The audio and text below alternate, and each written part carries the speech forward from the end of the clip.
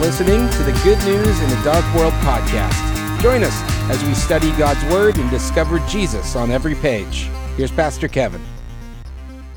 You all know that there are some stories in the Bible that as soon as you hear a phrase or a sentence, you know exactly where that's from. In the beginning, God created the heavens and the earth. We know that's the very first verse of the Bible. And David put his hand in his bag and took out a stone and slung it and struck the Philistine in the forehead. Children, you all know that that's the story of David and Goliath. The Lord is my shepherd, I shall not want. We all know that that's Psalm 23. And the Lord appointed a great fish. We know that's the story of Jonah being swallowed by a fish. The story before us this morning is one of those stories. As soon as you hear, and she gave birth to her firstborn son and wrapped him in swaddling cloths and laid him in a manger, you know that this is the story of the birth of Jesus Christ. We're all familiar with this story. This is the time of year we read it, we hear about it all the time. It's something we know probably very, very well. But we want to be careful that we don't miss the magnitude of this moment. Something unbelievable happens here. Something miraculous happens. Something incredible, something that God's people had been waiting for centuries happens. This morning we're going to look at this old, familiar story, and there are three things that we want to see. First of all, there is the historical context. Secondly, there are the humble circumstances. And third, there is the hallelujah chorus. The historical context, the humble circumstances, and the hallelujah chorus. Luke tells us that Caesar has just issued a decree that everyone under Roman rule must be registered. Now, they did this back then for the purpose of taxation. And in order to register, you had to return to the home of your ancestors. You couldn't do it where you were living at the time. In all likelihood, you had to go back to the home of your ancestors. Now, this opening verse of Luke 2 might seem to you like kind of a throwaway line. It's not all that important. It's not all that significant. But by giving us this timestamp, Luke is telling us that this is something that actually happened in history. Children, the birth of Jesus is not something that someone just made up. This isn't a fable or a fairy tale or some work of fiction that someone came up with. The birth of Jesus, Luke is reminding us, is set in a historical context. It took place when Caesar, specifically Caesar Octavius, issued a decree that all people under his rule should be registered. Think about this. Legends and myths typically don't go into detail by giving people dates and events. The point is that this passage is real history. But the other thing you want to think about here is you consider the first part of this chapter. What happens here reminds us that God is in complete control of everything. God is in control of all things. Please do not let your familiarity with this story cause you to forget or to miss that God is orchestrating everything here. He's orchestrating all of these events. You might know that in the Old Testament book of Micah, which was written about 700 years before Jesus was born, there's a prophecy in Micah chapter 5, that says specifically that the Messiah will be born in Bethlehem. It's very, very specific. It doesn't just give a region. It doesn't just give a location, kind of generally speaking. It gives a very specific place. The Messiah will be born in Bethlehem. And so here's Mary. She's pregnant with Jesus. She's about to give birth to the Messiah, but children, where are Mary and Joseph living? They're living in Nazareth. Nazareth is 90 miles north of Bethlehem. It's like the distance from Ripon to Fresno almost. How is God going to get Mary, who's 9 months pregnant, how is God going to get Mary to go 90 miles south so that Micah's prophecy that the Messiah will be born in Bethlehem will be fulfilled? Humanly speaking, just looking at things on kind of a surface level, this almost seems impossible. Impossible to get a woman 90 miles south. There's no minivans, there's no cars, there's no other means of transportation other than the animals and your feet. How is she going to get 90 miles south to Bethlehem for this birth? I mean, why would she travel all that way? Well, Caesar doesn't know this, but God is going to use the decree of Caesar to work all things according to his plan and to fulfill a 700-year-old promise. Caesar thinks that he's, getting a stronger grip on his kingdom. He thinks he's going to get more tax money out of this, which he will. But God is using Caesar to fulfill a 700-year-old prophecy about where our Savior would be born. Now, I think that should encourage all of us this morning if we are Christians. This should be a tremendous encouragement to us that nothing catches God by surprise. Nothing happens where God goes, I didn't think about that. I didn't anticipate that. I didn't anticipate that Mary was going to be living in Nazareth and Jesus is supposed to be born 90 miles south of Nazareth. God is in complete control of this. The providence of God, Christian, is a very precious doctrine. It is a very comforting doctrine. Over 450 years ago, two men wrote what we know as the Heidelberg Catechism. And it's a wonderful summary of what the Bible teaches. And in that document, they talk about God's providence. Some of you at some point in your life may have memorized what they wrote, and many of you here this morning have heard these words before. But listen to what they wrote. Providence is the almighty and ever-present power of God, by which God upholds, as with his hand, heaven and earth and all creatures, and so rules them that leaf and blade, rain and drought, fruitful and lean years, food and drink, health and sickness, prosperity and poverty, all things, in fact, come to us not by chance, but from his fatherly hand. That includes the big things in life. That includes the small things in life. God uses even the decree of the most powerful man in the known world at that time, Caesar, to fulfill his promises. Caesar isn't the real king, is he? God is the real king. And he's orchestrating all of this so that his 700-year-old promise will be fulfilled. It's a marvelous and comforting truth for us, because there will be times in your life where you will say to yourself, can I trust God in this?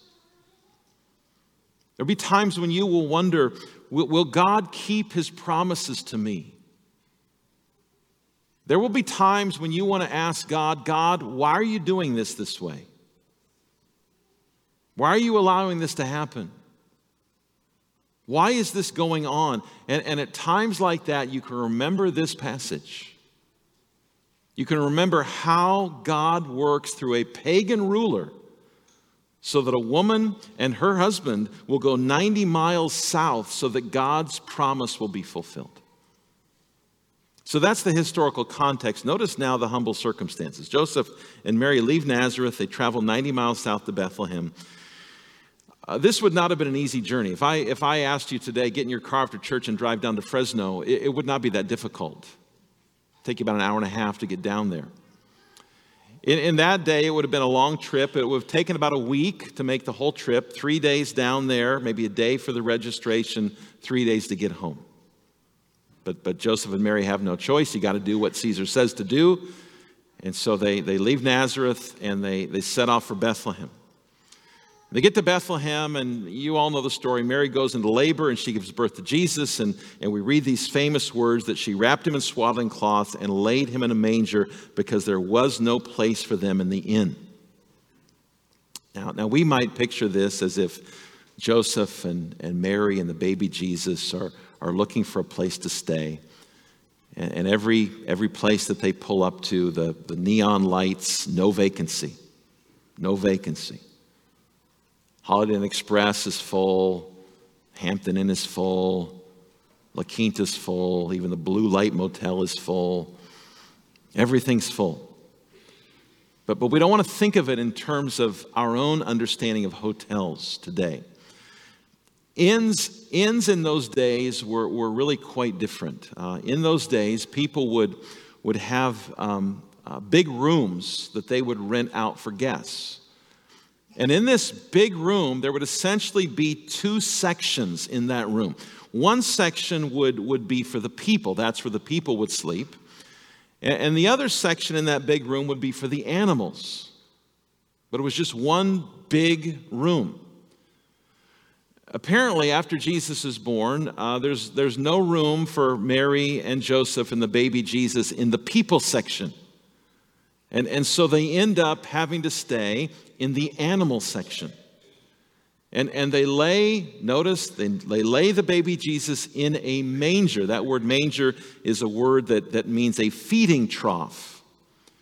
And this makes sense, right? There's no room for them where the humans sleep. And so they end up in the animal section. And in the animal section, there are these feeding troughs. And so they take the baby Jesus and they lay him in a feeding trough. Now, some people say that these feeding troughs were made out of wood. Other people say that the feeding troughs were just basically a hole in the ground. We don't know for certain. But let's face it, regardless of what this feeding trough was, if it was built out of wood or it was a hole in the ground, the point is the same, that Jesus came in humility. He came in the most humble of circumstances. And it's a reminder to us this morning that Jesus humbled himself for a purpose. He humbled himself for the sake of your salvation. If you were here last Sunday night in our Christmas celebration, you might remember that we looked at the first part of John chapter 1. And we saw that Jesus is no mere creature. Jesus is eternal. Jesus is the creator. Jesus is God himself. That's who Jesus is, and that's who Jesus will always be. Colossians chapter 1, verse 15 says that Jesus is the image of the invisible God, the firstborn of all creation. For by him all things were created in heaven and on earth, visible and invisible, whether thrones or dominions or rulers or authorities. All things were created through him and for him, and he is before all things, and in him all things hold together. If you're tempted to have too low a view of Jesus, remember what Paul says there. He is God. He is the second person of the Trinity. He is the creator and sustainer of all things. He is the supreme one, the glorious one, the King of kings, the Lord of lords. He is all-powerful, all-knowing, infinitely holy. That's who Jesus is. And so, when he comes to earth, what would we expect? We would expect great fanfare. We would expect him to be born in a palace. We would expect kings and rulers and other great and influential people of society to be present. We would expect a setting fit for a king. But that's not what happens. He's born in the most humble of circumstances. Him and his family end up in the animal section of an inn. And he's placed in a place where animals eat their food. I mean, it's almost, we know the story, and so it's familiar to us, but it's almost unimaginable. Eternal God taking on human nature and condescending to us. It is an act of infinite humility. If you ever doubt, Christian, if you ever doubt Jesus' love for you, remember how he humbled himself for you. J.C. Ryle, great Anglican bishop from many years ago, said of this passage, he said, we see here the grace and condescension of Christ. Had he come to save mankind with royal majesty, surrounded by his Father's angels, it would have still been an act of undeserved mercy. Had he chosen to dwell in a palace with power and great authority, we should still have had reason enough to wonder. But to become poor as the very poorest of mankind and lowly as the very lowliest, this is a love that passes knowledge. Ryle was right. This is a love that passes knowledge. You see, Christian, in his birth, we are getting a glimpse of what will be the pattern of his entire earthly ministry. Jesus suffered, didn't he? All throughout his ministry, especially at the end. Why? For you and for the sake of all his elect. And it is through his humiliation and through his suffering, which culminated, of course, on the cross. It is through that we are saved from our sins and from the judgment that we deserve. You see, every person in this room, by nature, has a great need. The great need is not for a better job. It's not for more friends. It's not for an easier life. We need our sins forgiven. We need our sins removed. We need a perfect righteousness so that we can escape God's judgment. A lot of people today think that they can achieve that by ascending to God. That they can essentially get on the ladder of their good works and their performance, and that through that they can ascend up to heaven. The problem, though, the Bible says that if you want to go that route, you have to be perfect all of your life. You heard the 10 Commandments read earlier. You have to keep all of them perfectly, all of your life, in word, thought, and deed. The only way that you can have your sins forgiven, the only way that you can have righteousness you need to stand before God, the only way that you can have eternal life is not by you ascending to God. It's by God descending to you. It's by God coming down to us to do for us what we could never do for ourselves. And maybe you're here this morning and you're on that ladder and you think it's working. I got my good works. I got my church membership.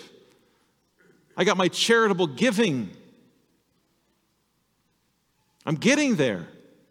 I'm climbing one rung at a time and I'm going to make it. No, you're not. None of us will. The only way, and this is the message we need to hear at Christmas season, this is the message we always need to hear. The only way that you can have your sins forgiven, the only way that you can have eternal life is by God coming down to us and living a perfect life and dying the death we deserve to die and rising again. And you receive this gift like you would receive any gift with an empty hand. With an empty hand of faith. That's how you make salvation your own. You receive it by faith alone. That's the message of the gospel, not us ascending to God, but God descending to us. Jesus came in the most humble of circumstances so that you and I might know God as our Savior, as our King, as our Lord. Well, finally, we have the Hallelujah chorus. Someone else enters our story. It is the shepherds. Children, do you know much about shepherds? Shepherds, very interestingly in that day, had a horrible reputation. They were viewed as maybe slightly better than tax collectors. And you know, tax collectors were like the most despised, vile people on the planet in the eyes of the Jewish people. Shepherds were outcasts. Shepherds were seen as liars and thieves. They lived out in the fields, obviously taking care of their sheep, and because they lived out in the fields, they couldn't keep the ceremonial law, and so they were considered to be unclean. These aren't exactly the kind of people you would expect to be present when there's this big birth announcement of the Messiah. Well, one night, these shepherds are out in their field. They're doing what shepherds do. They're watching over their flocks. And all of a sudden, an angel of the Lord shows up. And the glory of the Lord shines all around them. And naturally, the shepherds are freaked out. Shepherds are filled with fear. I think we would be filled with fear as well. That's often the reaction that people have in the Bible to the glory of God. Read Isaiah chapter 6 and notice Isaiah's reaction to God's glory. And so here are these shepherds. They're in the middle of the field at night. All of a sudden, an angel comes. The brilliant glory of God is on display. And notice what the angel says to the shepherds in verse 10. Fear not, for behold, I bring you good news of great joy. What is that news? Well, look at verse 11. For unto you is born this day in the city of David a Savior who is Christ the Lord. That's the good news. That's the very best of news, that a Savior, Jesus Christ the Lord, has been born. And don't miss the first three words of verse 11. For unto you. This was for us. God did this for us. It is this good news that drives away our fear. You see, without this good news, you and I have every reason to fear God. We have every reason to be afraid. And that's because one day all of us will stand before God. Every one of us in this room will stand before God one day. And if we stand before Him on the basis of our supposed good works, we should be greatly, greatly afraid. We should be terrified. But the good news, Christian, is that a Savior, a deliverer, a rescuer has come. And the Bible says that if we trust Him, if we place our faith in Him, our sins are forgiven. And we are clothed in Jesus' perfect righteousness. And therefore, you do not need to be afraid. The condemnation that you deserve and I deserve has been removed because of Jesus. It's interesting, isn't it, to whom this good news is delivered, right? Our passage doesn't say, one day the religious leaders were sitting around and they were talking about how wonderful they are. And they were talking about how they're so much better than most people when all of a sudden an angel came to them. It doesn't say that. An angel comes to lowly shepherds. An angel comes to people who are despised and hated. Did you know, by the way, that shepherds couldn't even testify in a court of law? Because no one thought you could believe or trust a shepherd. They weren't men of their word, was their reputation. That's the people who get this good news. And this reminds us of something that the Bible echoes again and again and again, and this is so comforting for us, and that is that the gospel is for sinners. The gospel is for sinners. The gospel isn't for the self-important. It's for the lowly. The gospel isn't for the self-righteous. It is for the needy. The gospel isn't for those who first clean up their lives. The gospel is for the unclean. The gospel is not for people who have it all together. The gospel is for people who know they're messed up. The message of Christmas is not that Jesus came for good people. It's not that God made a list and checked it twice. And he knew who was naughty and who was nice, and so he sent Jesus for the nice people. That's not the message of Christmas. The message of Christmas is that Jesus came for sinners. Brothers and sisters, it is this message that is to shape the ministry of our church and any church. You know, it's a good question for a church to ask itself regularly. Does our message and does our ministry mirror the message of the Bible? In our preaching, in our Bible studies, in our interactions with one another, do we give evidence that we understand that the gospel is good news for sinners? Or do we give the impression that if we just work hard enough, if we just clean up our lives enough, if we're just moral enough, we can manage to make ourselves acceptable to God because we're good people? What is our message? Is it Christ crucified for sinners? Or is it sinners who first clean themselves up for Christ? Is it Jesus did for me what I could never do for myself? Or is it just try harder? Just be better and God will accept you? The first message, Christ for sinners, is the message of heaven. The second message, you can do it, clean yourself up first, is the message of hell. I'm thankful, and I know that you are too, that the truth is that it's the first message. It's the message of Jesus for sinners. We rejoice this morning, if we know Christ, that good news comes to sinners like us and tells us what Jesus did for our salvation. Again, look at to whom this message comes. It comes to despised shepherds. So if you're sitting here this morning and you're saying to yourself, I'm not good enough for this. I got to be better.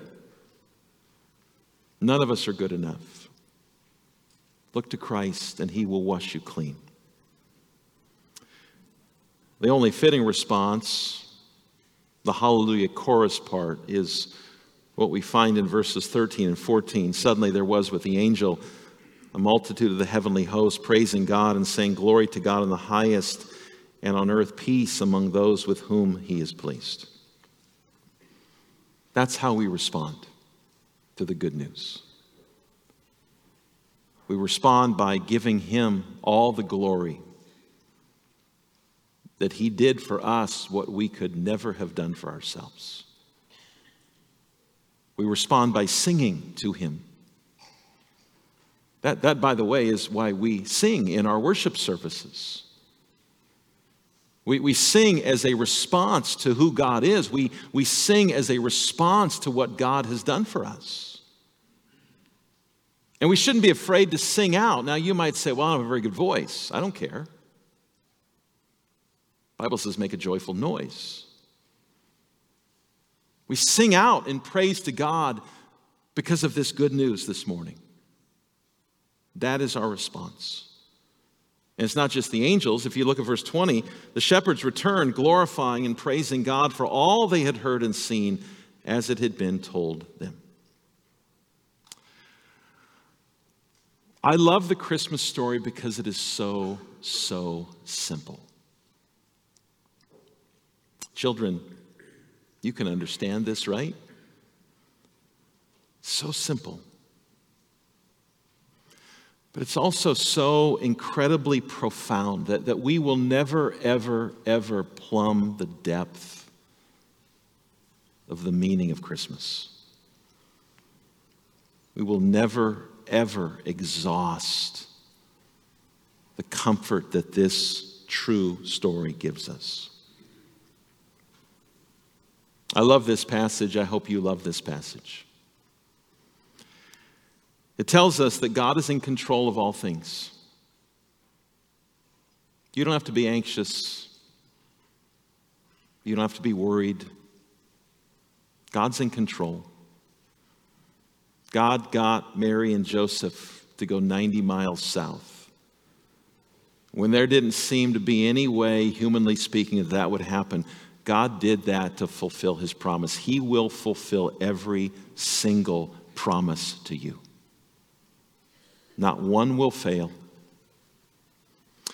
I love this passage also because it reminds me that Jesus came down from heaven and humbled himself because he loves us.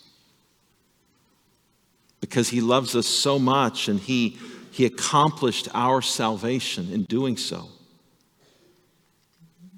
And I love this passage because it tells me the gospel is for sinners, sinners like me.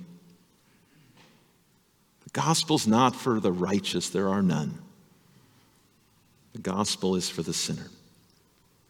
Take that home with you today. And with the angels, say, glory to God in the highest. Thank you, God, for doing this for me. If you have been blessed by this podcast and would like to support this ministry, you can find us at www.goodnewsinthedarkworld.com. Thank you for listening.